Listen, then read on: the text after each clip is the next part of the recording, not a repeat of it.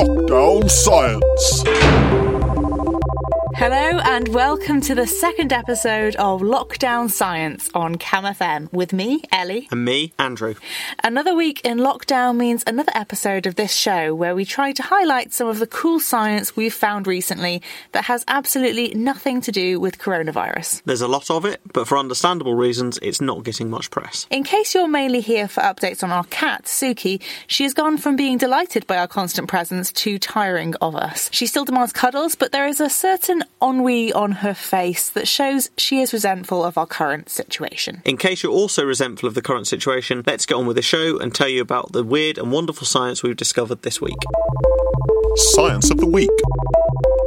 First up, we have our Science of the Week quiz, where I test Andrew on his knowledge of science that has hit the press in the last week or so. Are we ready? No. Have you looked at the news at all this week? Very briefly, about 5 minutes ago. Excellent.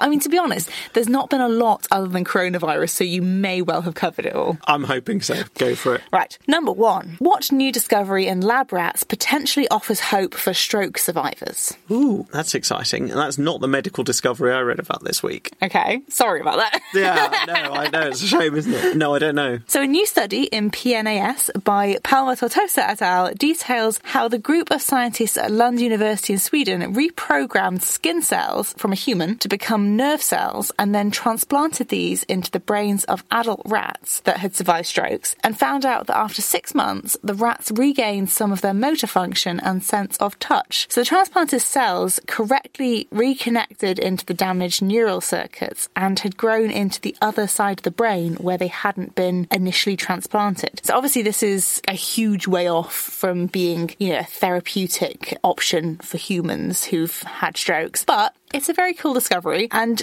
maybe somewhere down the line it could be translated into therapeutic medicine to help those with brain injuries or strokes. That's very interesting. So that was human cells that were grafted onto rats? Yes. Weird, because you'd think that would be easier to first do, rat to rat. I'm not a medic or a cell biologist, but I wonder whether, is it easier to get a human cell to take in a human than it is in a rat? You think so. Maybe it has been done in rat to rat before. I'm not too much up on my rat to rat cell transplants, but it's very cool. I mean, with all these things you have to go, this doesn't mean that it works in humans, but there's the potential that it could do somewhere down the line. It's very cool. It is cool. Right, so you got that wrong. Number two. None out of one. Going well. What is the name of the mission to the moon that suffered misfortune but eventually returned to Earth 50 years ago tomorrow? Apollo. Yeah. 13. 30. Yes, exactly. You got that. Apollo 13. So it was launched on the 11th of April 1970. And was meant to land on the moon, but 2 days into the mission, an oxygen tank failed, meaning that the lunar landing had to be aborted, and they instead looped around the moon and miraculously piloted the craft back to Earth, splashing down in the South Pacific on April the 17th, 1970. That's just a crazy story. The fact they survived seems so unlikely. But for a bonus point, what's the famous phrase from this mission that one of the crew said to ground control when they realised they had an issue? It's a very famous phrase. The only thing I can think of is ground control to Major Tom. Absolutely not that. That's the wrong way round. Great song. Great song. But I don't think David Bowie was taking his inspiration from Apollo 13 missions. Think about it, right? If you are in a spacecraft... I got it. Yeah. Is it Houston, we have a problem? Basically, yes. Oh. Okay. That's what people tend to think of it as, Houston, we have a problem. But that's actually the quote from the 1995 film Apollo 13. On the actual mission, astronaut Jack Swigert said, "Okay, Houston, we've had a problem here." And then Jim Lovell, another of the astronauts, repeated, "Houston, we've had a problem." So not quite, but basically the same thing. So I'm going to give you the point for that. Definitely much more sensible than ground control to Major Tom. Yeah, because really it should be Major Tom to ground control. Exactly, but I have got that song stuck in my head now. Number 3. Which beetle has been rediscovered in Pembrokeshire after not being seen in Wales for over 70 years? Ooh, I don't know, but weirdly, despite the fact I'm a biologist and not much of a music fan, my first thought when you said which Beatle was, wait, is it Paul or John or Ringo or George? I don't know. The short-necked oil beetle. You've seen oil beetles I've seen oil beetles, yes. I wouldn't have been able to name a short-necked oil beetle. Well, so the species was once widespread across the UK, but suffered huge declines in the 20th century. And between 1948 and 2006, there were no UK sightings at all. So it is now found in a few places in the UK, one of the islands of the Inner Hebrides, a location in Devon, and on the Salisbury Plain. So this new confirmed sighting in Pembrokeshire is very exciting. They're not particularly obvious. I mean, you've seen other oil beetles, right? Yeah. So they're pretty small. This one's about 2.5 centimetres in length, but they are really pretty. Yeah, oil beetles are cool. They've got a proper sheen to them. Yeah, oil on water. I was going to say, I'm guessing that's where I think so, oil yeah, comes I think from. that's why. So they're really pretty. They have these glossy, dark blue, black kind of oil-like bodies, and this is a really good time to look out for them because, obviously on your daily exercise prescription. Yeah, because, with your eyes trained on the ground. Yes, because they are active from spring to early summer, although, as the story shows, you're very unlikely to actually find them unless you're in the right place. I love beetles so much. Yeah. I mean, I study them, so I'm biased. But do you remember the quote that people often bring up? It's a little bit disputed who actually said it, but they think it was JBS Haldane, who was an early 20th century scientist, who, when asked, what can you tell about God from natural history, what did he say? It was something along the lines of whatever his passion or interest, he had an inordinate fondness for beetles. Yeah. Because there were so many species of beetle. Exactly. If you actually look at how much diversity there is on Earth, a crazy percentage of it is just beetles. Number 4. Paleontologists have discovered the fossilised skull of a tiny toothed bird that lived 99 million years ago. It appears to be the smallest known dinosaur from the Mesozoic era. How big was its skull in length? The smallest known dinosaur. In the Mesozoic era. The Mesozoic. You can either give me in comparison to a current living bird, or you can give me in centimetres the length of its skull. Is that including any kind of proto-beak? I think so. Okay, let's go with 1.5 centimetres. That's pretty good, actually. Yeah, 12 millimetres. Oh. Yeah, that's not too far off. That is- I'll give you that. I'll give you that. pretty I'm close. feeling kind. So it's about the size of a bee hummingbird, which is The smallest living bird. the smallest living bird, exactly. You know where you can see a bee hummingbird? Where can you see one? Zoology Museum in Cambridge. But the funny thing about that one is... It's an Easter egg. Yeah. It's not labelled. Exactly. It's underneath a Somali ostrich, which is the largest bird in the world. And I love the fact, I sort of don't like the fact it's not labelled, but I sort of do, because I love the idea that someone would go in there and see this enormous bird skeleton of an ostrich, which is labelled, and then look down at the bottom and think, is that a baby one? Yeah. What's that? It's so small. But yes, it's an Easter egg. I do like that. A study by Xing et al., published in Nature on Friday, introduces this new dinosaur species named Oculudon tavis kuengrai, and I've probably absolutely butchered that name. It had a tiny head, only about 12 millimetres long, rivaling our current smallest bird, the bee hummingbird. It was found encased in a chunk of amber from about 99 million years ago, and it lived in the Mesozoic era, which lasted from about 252 million to 66 million years ago. And the way that the bones around its eyes are formed suggests that it had small pupils and was therefore diurnal, so day active, and it had very sharp eyesight, and its teeth suggest that it was a predator. So it was an adorable little murderer, most likely of arthropods and small fish, they think. How cute. I know. Also, small enough to be preserved in amber. Yeah. 'Cause normally when we find things in amber, it's insects or invertebrates and little things. But this Exactly. is so small that there are plenty of invertebrates that are bigger than that, I So suppose. tiny, so small. Right, number 5. What item, dating back to around 50,000 years ago, was found in a cave in France recently that suggests that Neanderthals were more cognitively similar to us than we might expect? A piece of string. Ooh, you read this one. I did read this one, Nice. yeah.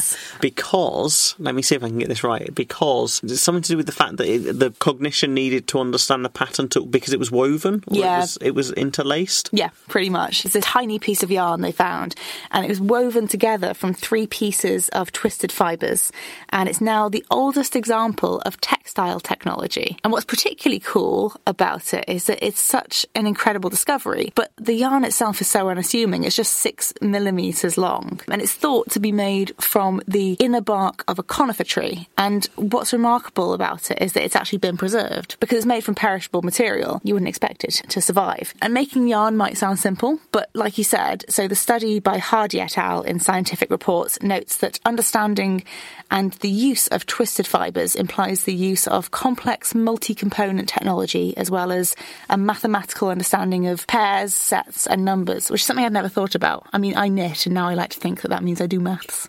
Yeah, no, I wouldn't have. I started reading that and I was like, I don't really understand. It was not immediately obvious why that was so indicative of cognition, but yeah. We just the take it for explanation granted. makes sense, but you just don't think about it. Yeah, we take for granted that it does actually take quite a lot of cognition to sort of follow that pattern to weave something. So it implies that Neanderthals are pretty smart. The question is, are you? Well, what score did you get on the quiz? You got a total, so I'm giving you a bonus point as well. I'm going to give you the tiny dinosaur. So that's actually a score of 4 out of 6. That is better than bafflingly mediocre, which is what I was expecting. I mean, that's 2-1. Yeah, I think maybe a Neanderthal probably would have beat you. Probably, yeah. I mean, I also can't knit, whereas apparently they can. Journal Club. Next up, we're going to share with you a couple of our favourite papers. What have you got, Ellie? A study published by Ramacha et al. At the start of April in The Orc has shown that climate change may be having a striking effect on the physiology of nightingales. So what do you know about nightingales, first of all? They're fantastic songsters. They are. And I also happen to have seen this study Did as you? well. But yeah, you've probably read it in more detail than me. Almost certainly. Okay, so But they're also migratory. They are. I think that's important. That is going to be important. Well, if you haven't seen a nightingale before, they are small, unremarkable-looking brown birds. They're a little bit bigger than a robin, but they are famed throughout poetry and prose for their incredible vocal dexterity and creativity, and they travel enormous distances between their wintering grounds in Africa and their breeding grounds in Europe. But this study shows that due to a changing climate, that migration may be getting more difficult.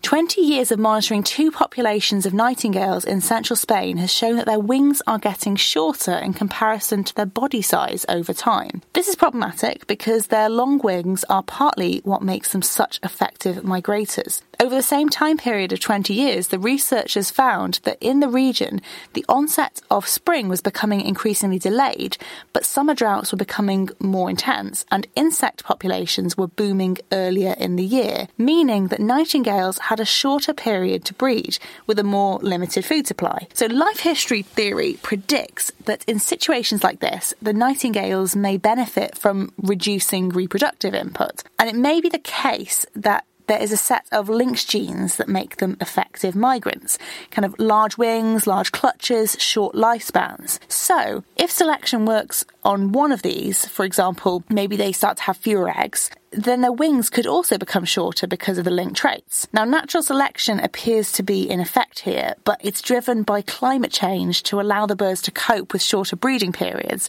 rather than to help them migrate. The problem is that longer wings are correlated with a higher likelihood of a nightingale surviving their first round-trip migration. So the shorter wings might be a mitigation for climate change in the short term, but then reduce their ability to migrate in the long term. Isn't that scary? Yeah, that's really weird. Excellent example of antagonistic selection. Exactly, right? Yeah. We should spread this on to all our those undergrads supervisees. out there, yeah. Yes, undergrads. Great Note that example. down for your exams you're not having. We said this would be coronavirus free. But things are really negative at the moment, so I didn't want to finish my paper highlight on a downer. So I'm going to bring up some really cool things about nightingales. Do you have a favourite thing about nightingales? Their song, I mean, I know that's a cliche, but I've never seen a nightingale. And I think it's probably, I mean, this is more of a downer, but it's sad that I've actually only ever once heard a nightingale as well, when there's something that actually used to be really common in the countryside. But the song is incredible, and it is just like nothing else. It was like a noise out of a bush behind me that I just stopped and went, what on earth is that? And it's like nothing you've ever heard. And then it kind of like, well, it can only be one thing. It can really only be one bird. And it was incredible. Exactly. Nightingales have a really crazy, complicated repertoire. They're able to produce over 1,000 different sounds, which obviously sounds like a lot. But if we compare that to other famous singers, it becomes even more impressive. So which other birds do you think sing a lot? Well, skylarks. Yeah. They're amazing. Exactly. But skylarks can produce around 340 different sounds compared to the nightingales. So nightingales 1,000. are 3 times more. Yeah, exactly. And then blackbirds, also great singers, but they produce about 100 sounds. So blackbirds are one of the things that people often mistake for nightingales. So there's a similar sort of note that blackbirds and robins both have. And people sometimes will say, oh, I've heard a nightingale in the garden. Actually, it's far more likely to have been a robin or a blackbird or a song thrush. So they are genuinely very impressive, even compared to other great singers. And in nightingales, the part of the brain responsible for creating sound is actually proportionally larger than in most birds. Another cool fact. Interesting.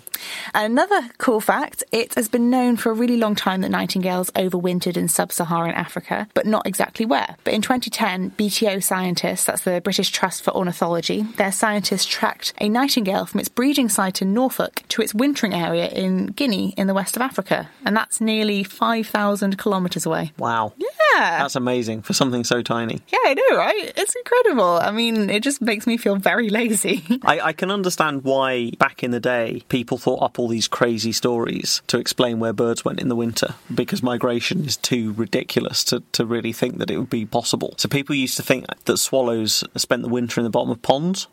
Obviously. Because they were there in the summer and then they disappeared, and then they suddenly came out when the weather got nice. And how could they possibly have flown to another continent? Yeah. That's just ridiculous. That's the thing, going to the bottom of a pond does seem like a simpler thing to do. More logical. Yeah, than flying thousands of kilometres. Anyway, so I thought that was really interesting, but a little bit depressing. So I've rounded off with some nice facts. But what have you got for us this week?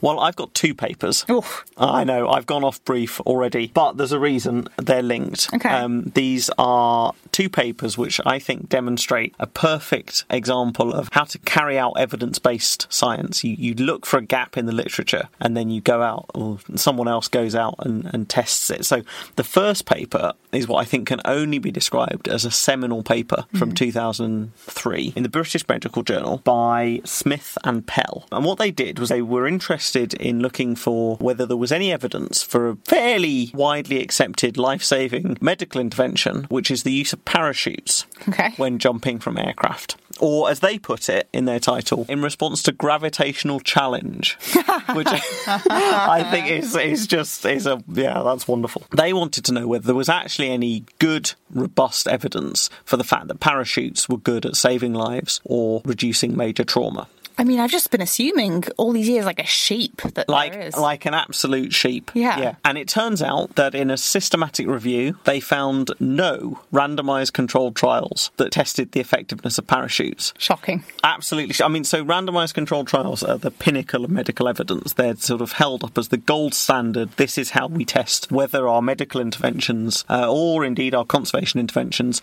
are working and actually genuinely effective. And there's no evidence. So, there's a gap We need to do some science in the medical literature. Astonishingly, it took 15 years for this gaping hole in our knowledge to be plugged. All the while, people were using parachutes. All the while, people were using parachutes and just assuming that it was doing better than nothing. But fortunately, Ye et al. Came to the rescue in 2018. Thank God. With a paper entitled Look Before You Leap, Parachute Use to Prevent Death and Major Trauma When Jumping from Aircraft. And their aim was to respond to Smith and Pell and to test, in a randomised controlled trial, whether parachutes were effective. So I'll just run you through the little summary at the beginning of this, because I don't want anyone to be confused about where this is going. So their objective, to determine if using a parachute prevents death or major traumatic injury when jumping from an aircraft. Participants, 92 aircraft passengers, were screened for participation, 23 agreed to be enrolled and were randomised. Intervention, jumping from an aircraft with a parachute versus an empty backpack, unblinded. The results, parachute use did not significantly reduce death or major injury.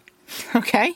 Bold claim. Bold claim. There were no deaths. Okay. In either I think we just need to start off with that. This is not a really tragic study. Nobody died. Nobody died.